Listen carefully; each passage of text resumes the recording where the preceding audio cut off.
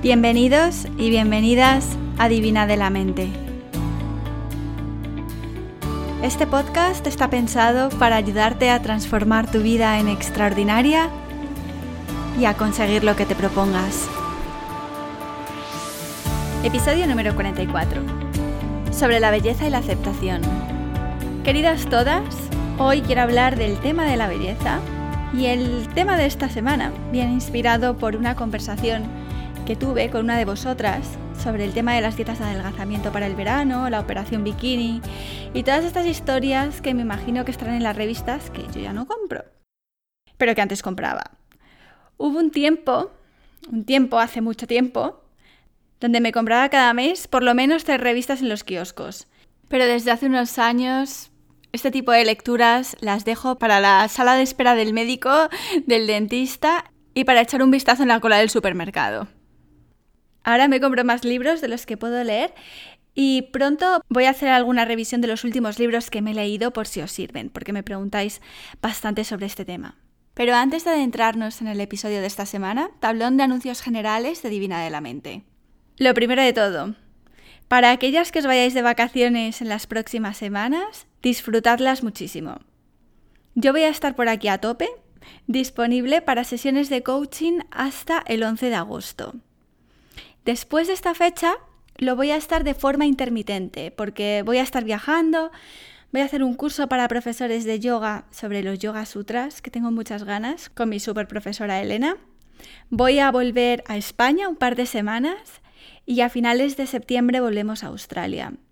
Así que chicas, si queréis que hablemos, me tenéis a vuestra plena disposición ahora y hasta el 11 de agosto. Es posible que desde esta fecha, desde el 11 de agosto hasta finales de septiembre, cuando me asiente otra vez de vuelta en Australia, no coja a chicas nuevas, ¿vale? Y reduzca las sesiones de coaching a personas con las que ya hemos hablado antes. Una vez que esté de vuelta en Australia ya todo volverá a la normalidad, pero es que en agosto y en septiembre creedme que el tiempo lo voy a tener muy reducido. También quiero contaros que estoy añadiendo un nuevo módulo al curso online Transforma tu vida en extraordinaria, con diferentes ejercicios y audios para hacer durante las vacaciones. Creo que esto os va a gustar mucho y os va a ayudar, porque en vacaciones tenemos más tiempo para hacer aquellas cosas para las que no tenemos tiempo durante el año. Además, podemos aprovechar más los días porque tenemos más horas de luz y podemos vivir también de noche, porque no hace tanto frío, bueno, en el hemisferio norte al menos. Y en vacaciones tenemos la mente más abierta y más receptiva, menos saturada con las historias del día a día, con los jefes, el transporte, el tráfico, las actividades extraescolares de los niños. Así que es muy buen momento para crear hábitos, como el de la meditación, y para coleccionar momentos que podéis después recrear en vuestra vida ordinaria. Que no me gusta esta palabra de ordinaria, pero bueno. En vuestra vida rutinaria, esta tampoco me gusta. En vuestro día a día. Una de mis formas favoritas de meditar es recordar. Es traer a la mente momentos que me ayudan a elevar mis emociones. Y muchos de ellos los coleccionamos en las vacaciones. De esto y de muchas más cosas voy a hablar en este módulo adicional que vais a tener disponible en el curso online. Así que las que no lo tengáis todavía, las que no os hayáis registrado todavía en el curso online Transforma tu vida en extraordinaria, apuntaros antes del 20 de junio para beneficiaros de toda esta información nueva que voy a subir, estos audios, lecturas, etcétera, sin coste adicional, ¿vale? Y las que estáis en el hemisferio sur y no tengáis vacaciones todavía, aunque creo que sí que existen vacaciones de invierno allí, pues este módulo lo podéis hacer también en vuestros fines de semana o alguna escapada que tengáis planeada. Yo te invito a utilizar tus momentos de desconexión de la vida rutinaria para conectar aún más con el presente, para disfrutar de lo que tenemos, de las conversaciones que solo suceden en vacaciones, del campo, de la playa, de la montaña, de otras culturas, del sol y de la luna, a la que abandonamos en invierno y que representa la energía femenina. Te invito a que este verano del 2019 o este invierno del 2019 profundices en ti y que inviertas un poquito de tu tiempo en tu alineamiento. Y este nuevo módulo está diseñado para eso precisamente. Y en otro orden de cosas, a España estoy pensando ir del 9 al 23 de septiembre. Me gustaría hacer otro evento en Madrid y quizás otro en Barcelona, pero especialmente el de Barcelona va a depender de si hay chicas interesadas. Así que, chicas de Barcelona y alrededores, estoy a vuestra disposición si me queréis. Probablemente el evento tenga que ser entre semana, por la tarde, quizás de 6 de la tarde a 8:30, porque voy a estar muy justa de tiempo para hacerlo el fin de semana. Y no puedo prolongar la estancia en España porque tenemos que volver a Australia por temas de visado el 24 de septiembre. Queridas mías de Barcelona, si sabéis algún sitio donde penséis que podamos tener una tarde-noche bonita para hablar de todo el tema de transformar nuestra vida en extraordinaria, quizás incluir algo de meditación para mujeres que no tenemos tiempo para meditar y otros temas interesantes, os agradecería cualquier ayuda que me podáis prestar porque en Barcelona no tengo a nadie. Así que bueno, veremos qué es lo que podemos hacer juntas. Y el evento de Madrid probablemente sea también sobre meditaciones para mujeres que no tienen tiempo para meditar. Es una idea a la que llevo dando vueltas desde hace un tiempo. Creo que septiembre, con la vuelta al cole, es buen momento también para tratar de este tema y empezar el nuevo curso escolar de una forma diferente. Y lo que me gustaría es ayudaros a que creéis un hábito individual, personalizado, que podáis adaptar a vuestra vida personal y vuestro contexto y que os acompañe, que os sirva para reconectar con vuestro centro y recalibrar vuestra energía siempre que lo necesitéis. Es posible que también este evento sea entre semana o una mañana de sábado y dure también unas 2 horas y media, ¿vale? Pero no os preocupéis que no vamos a estar meditando durante 2 horas y media, que ya sé que no tenéis tiempo. Ni ganas. Bueno, ya os iré contando. Entonces, entrando en el tema del podcast de esta semana, tengo que deciros que yo desde pequeña he sido una persona bastante presumida y preocupada por mi aspecto. Esto es así. Mi abuelo siempre me decía que iba a desgastar el espejo de tanto mirarme. Pero como tantas otras cosas, mi filosofía ha ido evolucionando y ha habido 2 momentos claves personales que han cambiado mi percepción sobre la belleza. Como tantas de nosotras, cuando yo me miraba al espejo, salvo cuando era pequeña que era para hacerme peinados y trenzas y eso, pero cuando yo era un poquito más mayor, me miraba al espejo y no era para alabarme ni para decirme, mira que eres guapa y salerosa, hija. No. Era más bien para ver si se me marcaba el culo por aquí, la tripa por allá, estrujar el grano de turno, arrancar pelos, ver si se me notaba lo que había engordado. Vamos, nada nuevo, que os voy a contar que no sepamos todas. Y a ver, yo creo que las mujeres tenemos una parte intrínseca nuestra, que en mi opinión es muy bonita, y es que nos gusta sentirnos bien y guapas. Se dice que la esencia de la feminidad es la luminosidad, es irradiar luz. Y no creo que haya nada malo en esto. No creo ni siquiera que sea algo superficial. Siempre que por sentirnos guapas caigamos en obsesiones, limitaciones, bloqueos mentales. Pero desde mi visión personal, creo que no hay nada superficial en buscar y apreciar la belleza. La belleza, y sobre todo la belleza natural, la que sale de dentro y se manifiesta afuera, es lo que hace de este mundo un lugar habitable, un lugar cálido, amable y confortable. Pero la belleza es una cualidad que no se aprecia con los ojos, se aprecia con el corazón, no lo olvidemos.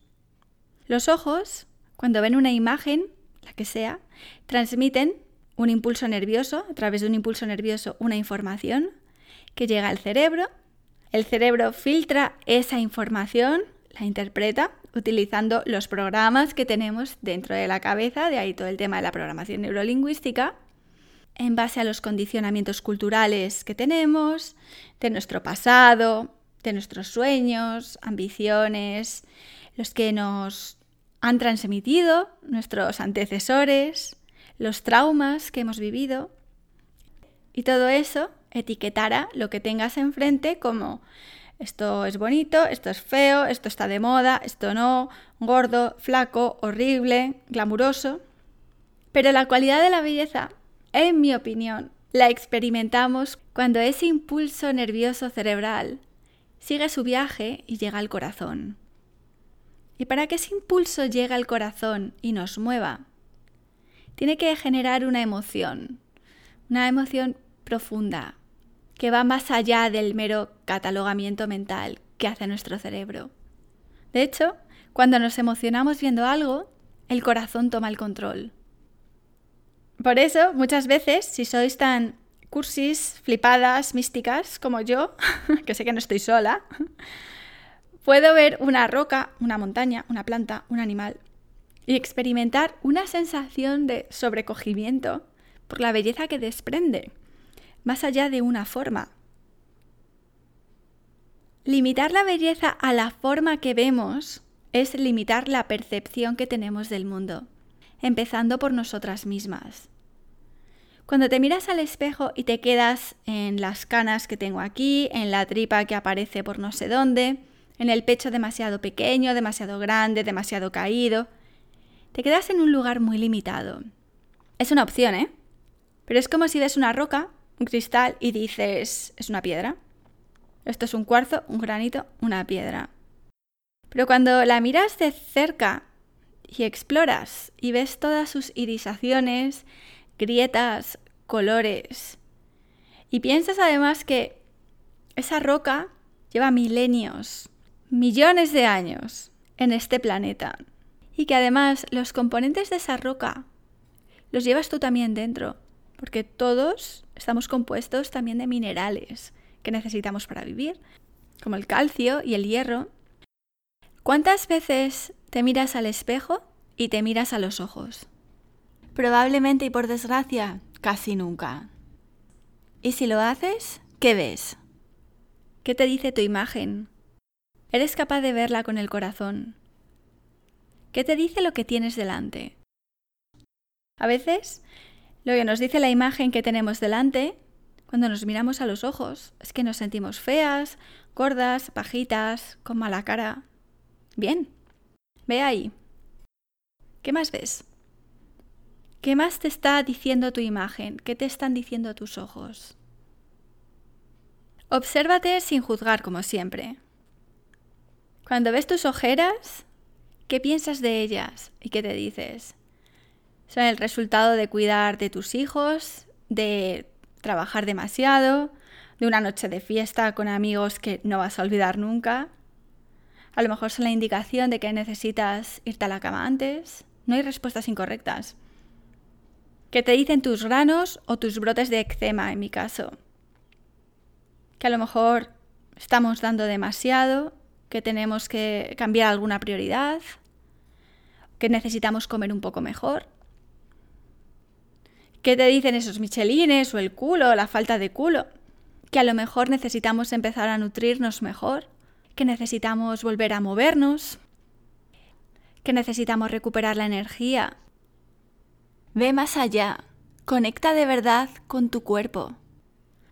Nuestras formas, los colores en la piel, las texturas, cambian todo el tiempo, son formas. Pero nosotras, nuestra esencia, nosotras seguimos ahí adentro. Como os decía, ha habido 2 circunstancias que han marcado un cambio en mi visión de la belleza. La primera fue en quinto de carrera, exactamente en enero de 2005, una semana antes de empezar los exámenes de febrero, que en España, es la primera convocatoria de exámenes del año. Era el último año de la carrera de Derecho y me propuse estudiar mucho esas navidades para sacarme todas las asignaturas entre febrero y junio y así poder disfrutar del último verano largo que me quedaba. Porque los 2 veranos anteriores había trabajado haciendo prácticas y había tenido que estudiar un par de asignaturas que suspendí en junio. Historia Económica y Estadística 2.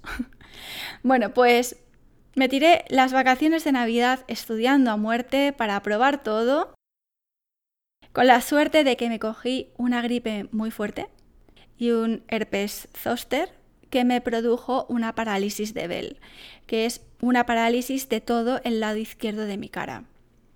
Estoy convencidísima de que el estrés tuvo que ver con esto. Y bueno, lo que sucedió es que estaba yo ya de vuelta en el colegio mayor, desayunando un día a las 7 de la mañana, es que no se me olvidará nunca.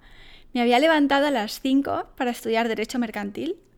Bajé a desayunar al comedor y notaba que se me caía el café por la comisura del labio.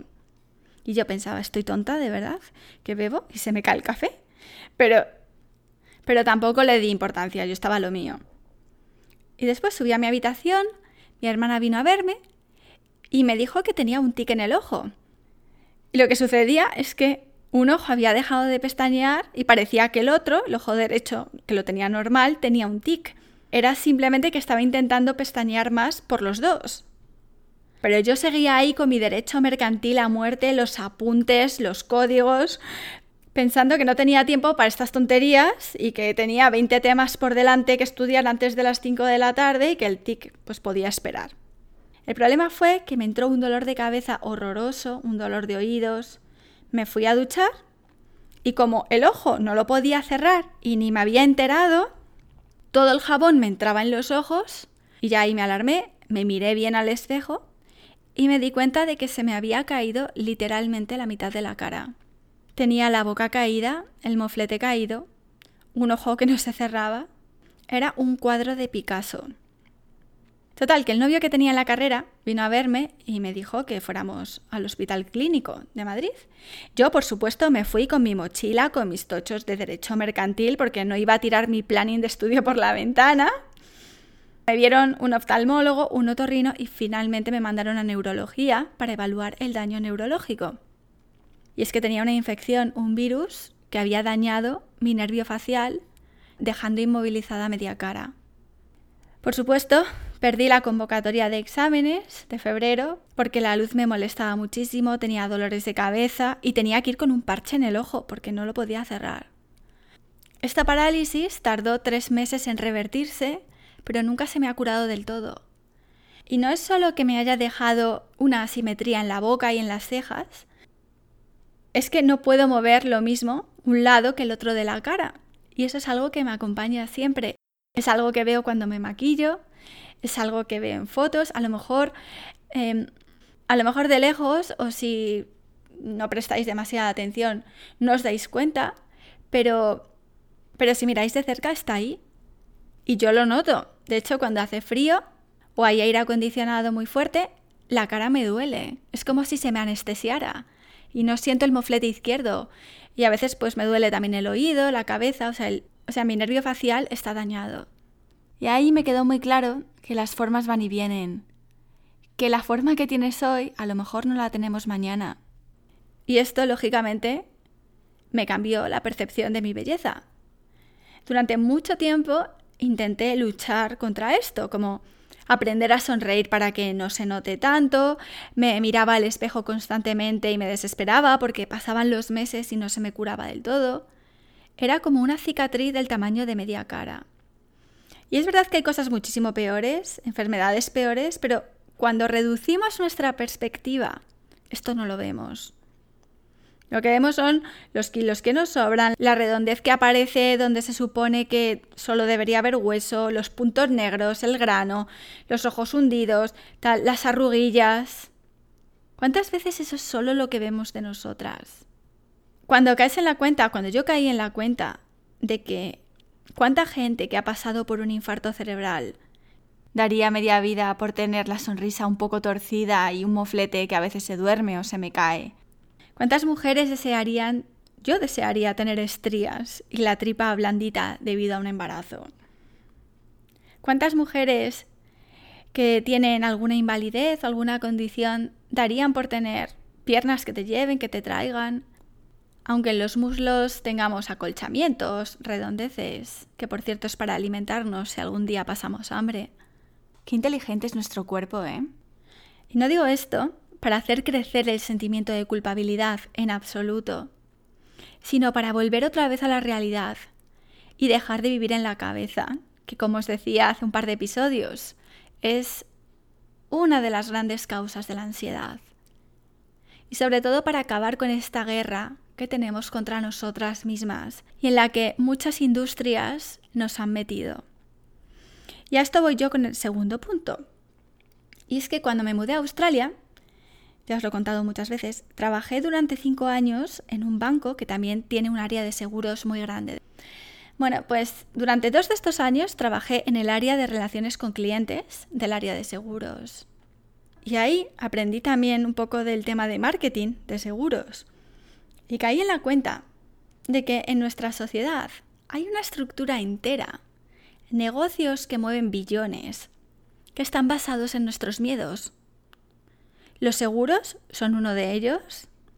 Las empresas de seguros sacan beneficio, mucho beneficio del miedo. Ellos nos lo intentan vender como protección para imprevistos, pero la emoción con la que juegan es la del miedo. Miedo a que te pase algo y te incapacite para trabajar en el futuro, a que te mueras y dejes a tu familia pelada, a que tengas un accidente que no puedas pagar, tal y cual, ¿vale? No estoy diciendo que no contratéis seguros, simplemente que reflexionéis sobre esto si no habéis caído en la cuenta. Pero es que la industria cosmética es aún peor. Los beneficios billonarios de la industria cosmética que crecen y crecen cada año y que las previsiones son que cada vez sigan creciendo y creciendo. Bueno, pues estos beneficios los alimentan también nuestros miedos. La industria cosmética es la industria del miedo. Miedo a envejecer, miedo a las arrugas, al descolgamiento, a la flacidez, a las canas, a engordar, a que te queden marcas del embarazo, a que se nos vean pelos donde no se deben ver pelos. Es una tortura. Una de las reflexiones que te invito hoy a que hagas es que cuando pensemos en los condicionamientos sociales que tengamos, pensemos en algo. El cambio siempre empieza por uno mismo. Como decía Gandhi, materializa en ti el cambio que deseas ver en el mundo. Y sí, hay tantas cosas que tienen que cambiar, pero todos somos responsables individualmente y creo que a nivel colectivo también, porque con lo que hacemos inspiramos a la gente alrededor. Influimos mucho, influimos a nuestras hermanas, a nuestras hijas, a nuestras primas, a nuestras amigas. ¿Qué queréis que os diga? Tenemos responsabilidad también a nivel colectivo. Leía el otro día que el significado original de la palabra virgen no era aquella persona que no ha tenido relaciones sexuales anteriormente, sino aquella persona que es libre, independiente, autónoma y que no pertenece a nadie. Pues va siendo hora de despertar y de reclamar otra vez lo que nos pertenece, de reclamar nuestra soberanía, de definir nosotras qué es para nosotras, para ti, tu belleza y dónde la encuentras, dónde la buscas. Decidir de forma consciente en qué inviertes tu dinero, porque con nuestro dinero votamos lo que queremos en el mundo. Y de verdad, si te apetece, ponte guapa, pero sobre todo, siéntete guapa. Aunque tu cerebro te cuente historias de que estás gorda, de que a dónde vas sacando la cabeza, que mejor te quedes así como pequeñita, siéntete guapa, pero sin pedir permiso y con todas las narices del mundo, por no decir otra cosa. Y si hace falta, revélate. Claro que sí, faltaría más. Sabéis que las grandes multinacionales que dictan los cánones de lo que es aceptable para estar aceptable, están también dirigidos por hombres. Yo lo que desde aquí te sugiero, con todo el cariño del mundo, es que pienses lo siguiente, lo que te decía antes, que a nivel colectivo hay mucha gente interesada y muchas industrias interesadas en que nos sintamos insuficientes, pequeñas, feucas, gordis, viejunas. Y hay gente que se forra gracias a ese empequeñecimiento nuestro. Yo te animo de corazón a que te vistas, que te arregles, que te pulas, a que salgas a la calle toda contenta, pero que lo hagas para sacar lo mejor de ti, para divertirte, para iluminarte, para cuidar de ti, para sentirte un poquito más tú. Y si quieres también como parte de tu activismo social y espiritual. Pero por favor no lo hagas para tapar, salvo que sea el desastre por una gran noche del día anterior. Entonces, no pasa nada, viva la fiesta.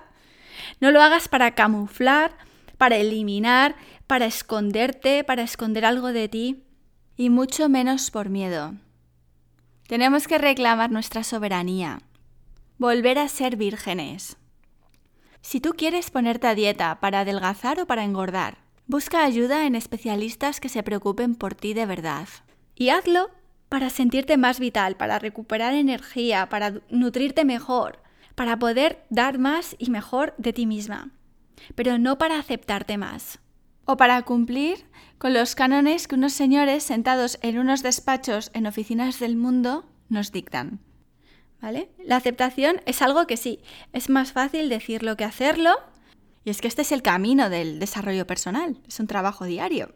Pero a lo que vamos, déjame que te pregunte, ¿eres capaz, soy yo capaz, de aceptarme con la cara como un cuadro de Picasso? ¿O con 15 kilos de más? ¿Dónde está la fuente de mi aceptación? ¿Y dónde tengo que mirar para encontrarla?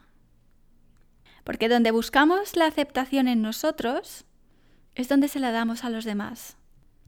Y cuando veas a otras mujeres que también se arreglan, se visten, se pulen, salen a la calle a pasárselo bien y a disfrutar de la vida, cada una a su manera, sonriémoslas. Son hermanas y no las critiquemos. Es posible que tu cerebro de forma natural y de forma automática ponga en marcha los mecanismos a los que está acostumbrado, que es el filtro en base a todos estos condicionamientos que tenemos, todo esto, pero ignóralo un ratito. Para un segundo, sal de tu intelecto y mira con el corazón. Si aún así te cuesta creer lo que te digo, porque hay veces que tenemos la autoestima por los suelos, me gustaría decirte que tu cuerpo es la casa en la que vives. Es tu casa, es tu cobijo, es tu refugio. Con tu cuerpo, tal y como está ahora mismo, puedes abrazar, puedes sentir, puedes recorrer el mundo o puedes explorar tu barrio. Puedes sentir, puedes respirar la vida que hay a tu alrededor e inspirar a otras mujeres a que también lo hagan.